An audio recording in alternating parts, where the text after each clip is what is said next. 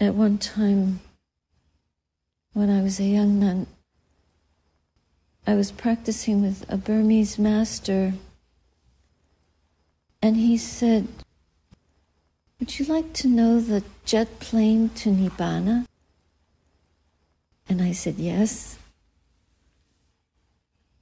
And he said, "Hearing." And he taught me this way of hearing, listening to sound. Sound meditation as a focus for practice. So we have two ears, but they can be used in unison if they're both working. But if the hearing isn't so good, this might not be the best choice.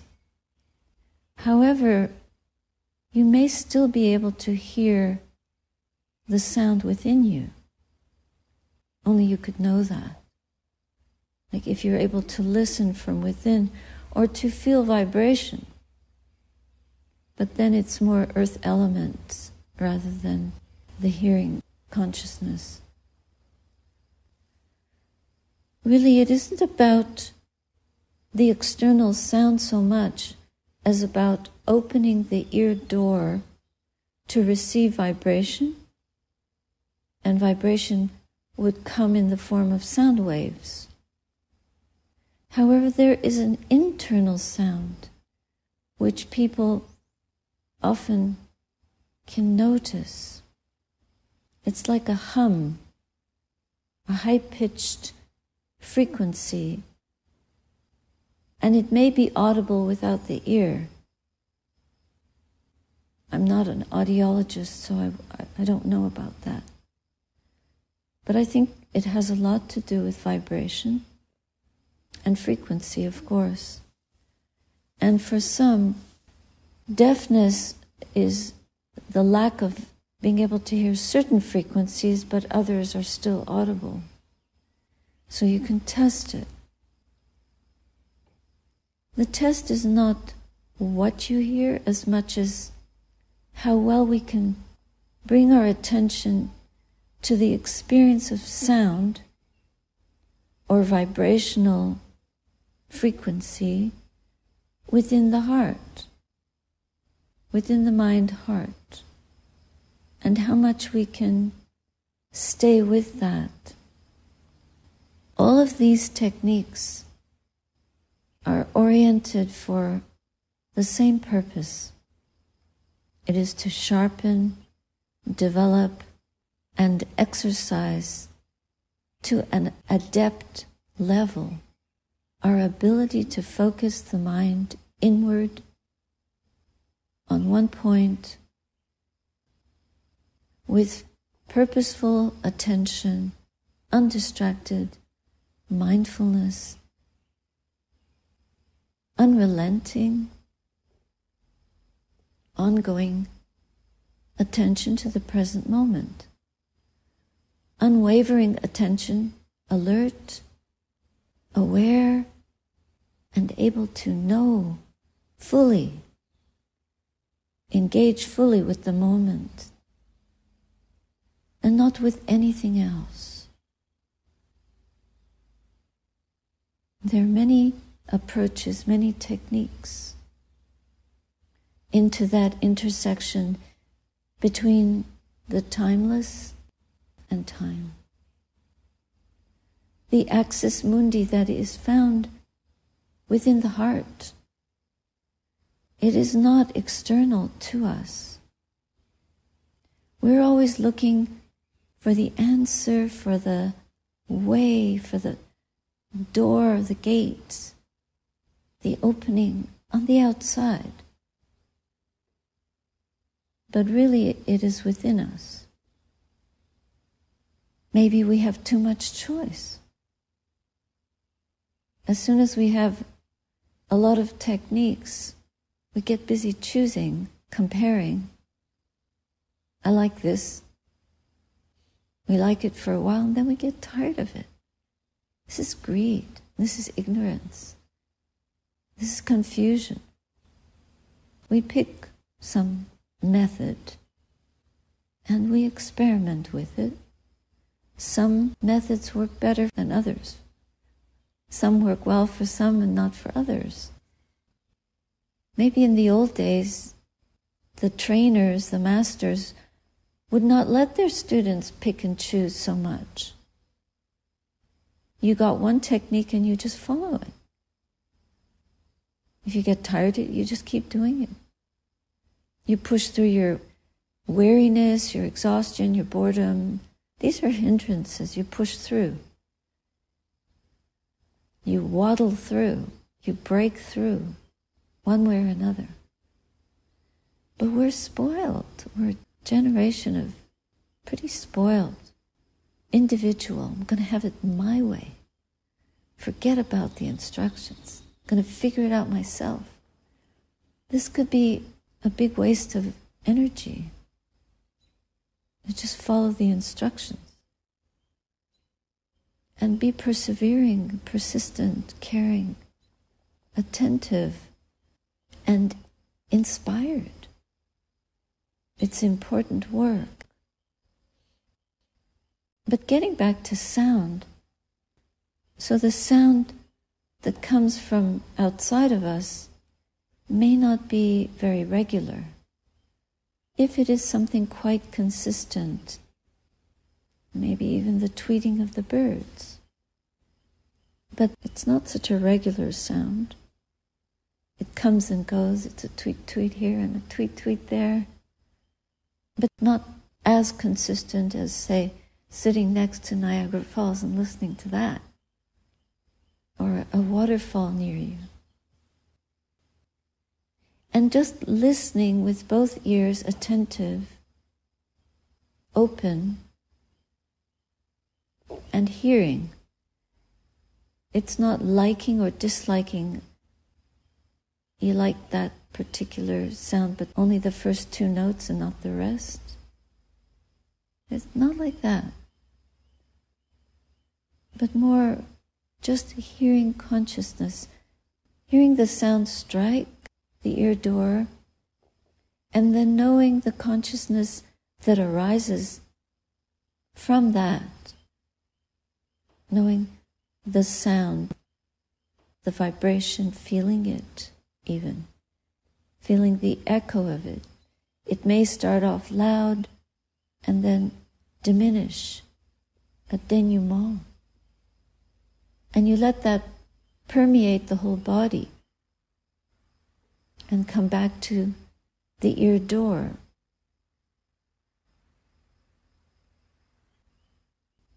Noticing whatever mind states arise around the sound.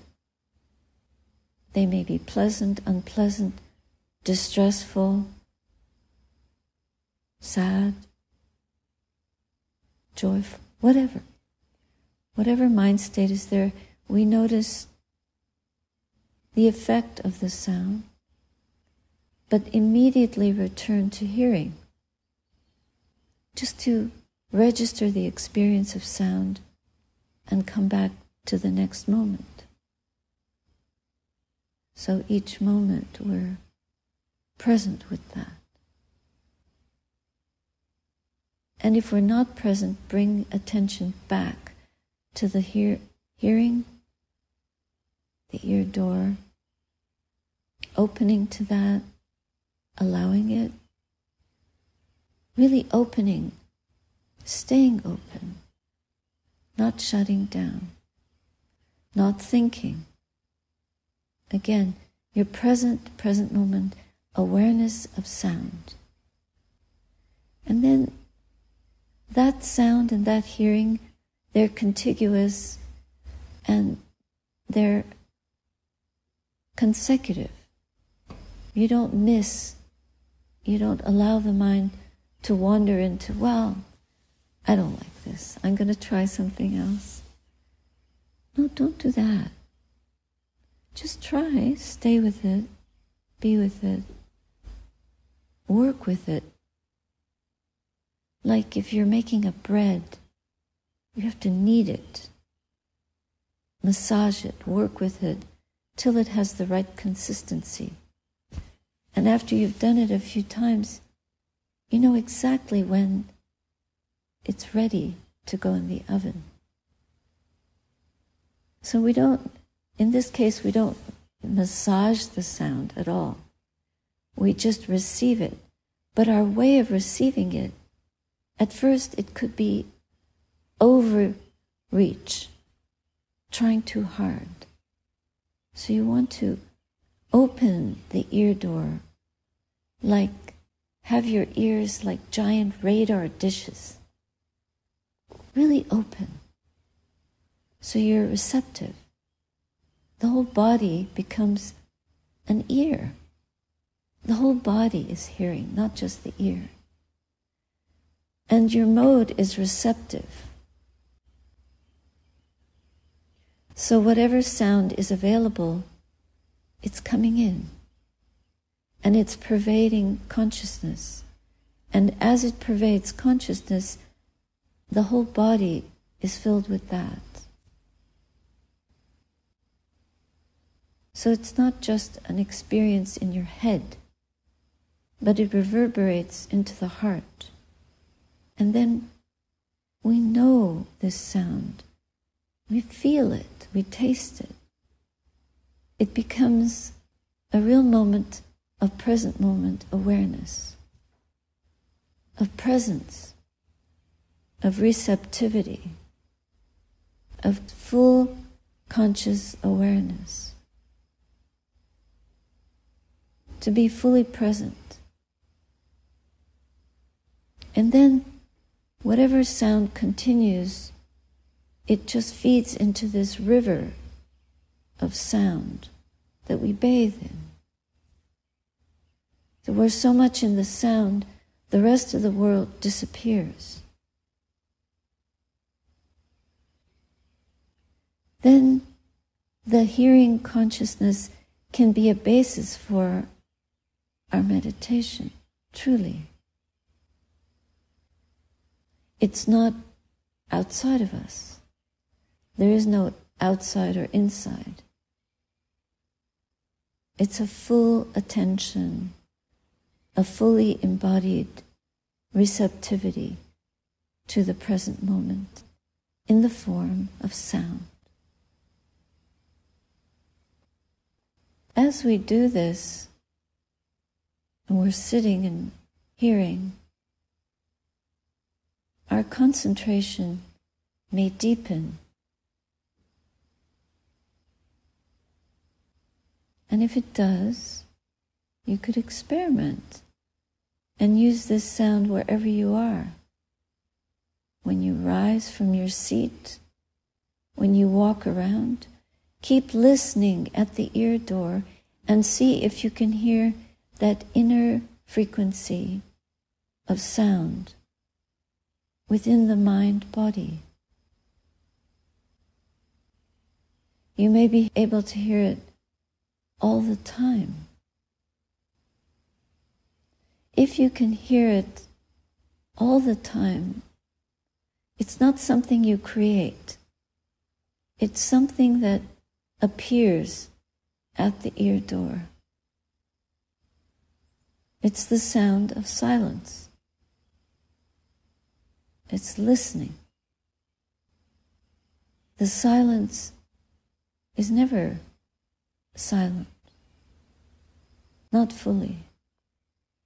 We can always tune in and hear that at some level. But it may take getting used to, and it may not be for everyone.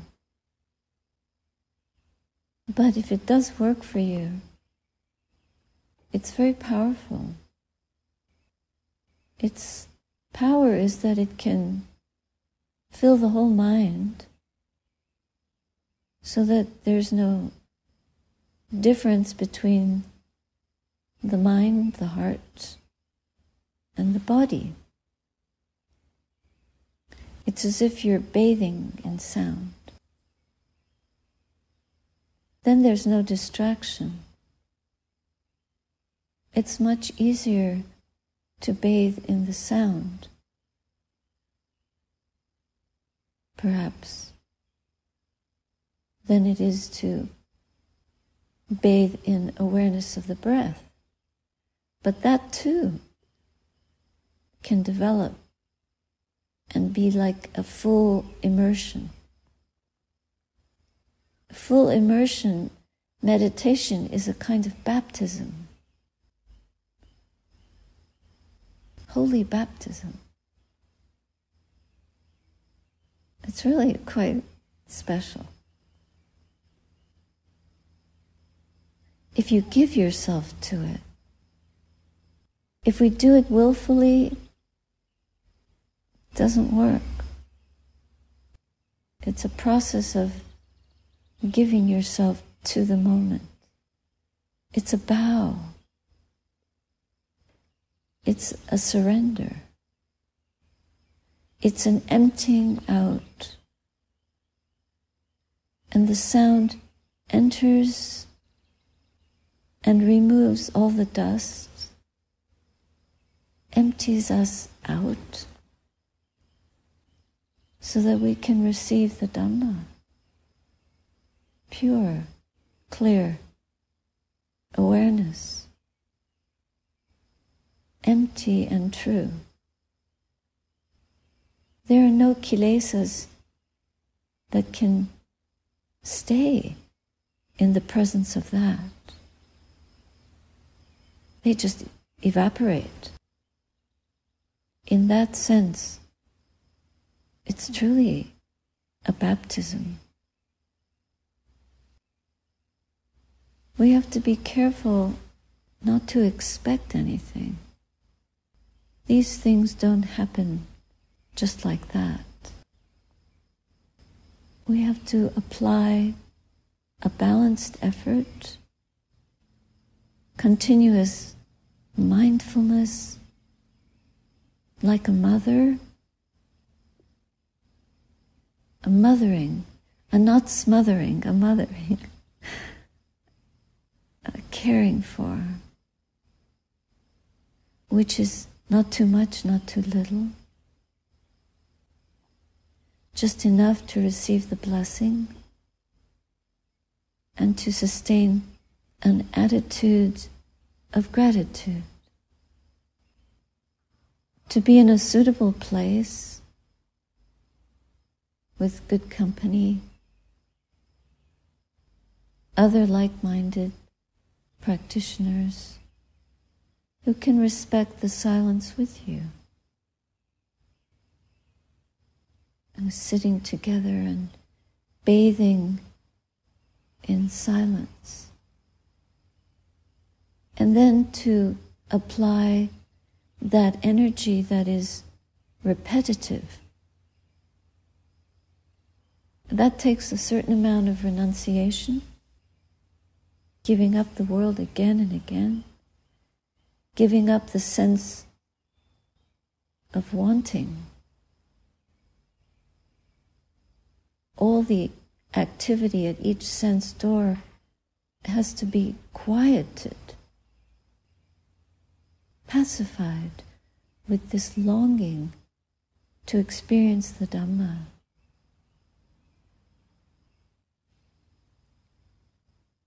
Knowing the art of listening, practicing the art of listening in this way, we become more and more adept at it. So we have to start out like a beginner, just ready to learn. And we don't know yet, so can we try humility? Can we be humble? To try and keep trying. To ask if we lose the way. To follow the directions. Not to try to skip a grade or abbreviate. That would be driven by a kind of conceit. There's a story of a student that comes to the master and says, in the old days, people used to report seeing the face of God. How come that doesn't happen anymore? And the master says, because people can't stoop so low anymore. We need to bow, come on our knees to experience what is truly divine. It's not a God, it's a godness. It's a quality of truth. The reality landing in the heart. And we have to purify the space within the heart for that purity to appear, to arrive there. It's there, but we don't see that. We are blinded by our delusion and ignorance. And what we are doing is truly washing from the inside out. We cannot wash the world, but we can cleanse inwardly and be so patient in that process. Patient with our own work and patient with the world. Patience is kind. Patience is forgiving. Patience is humble. And when it's truly practiced, we persevere for what is worth persevering. And a generosity, both.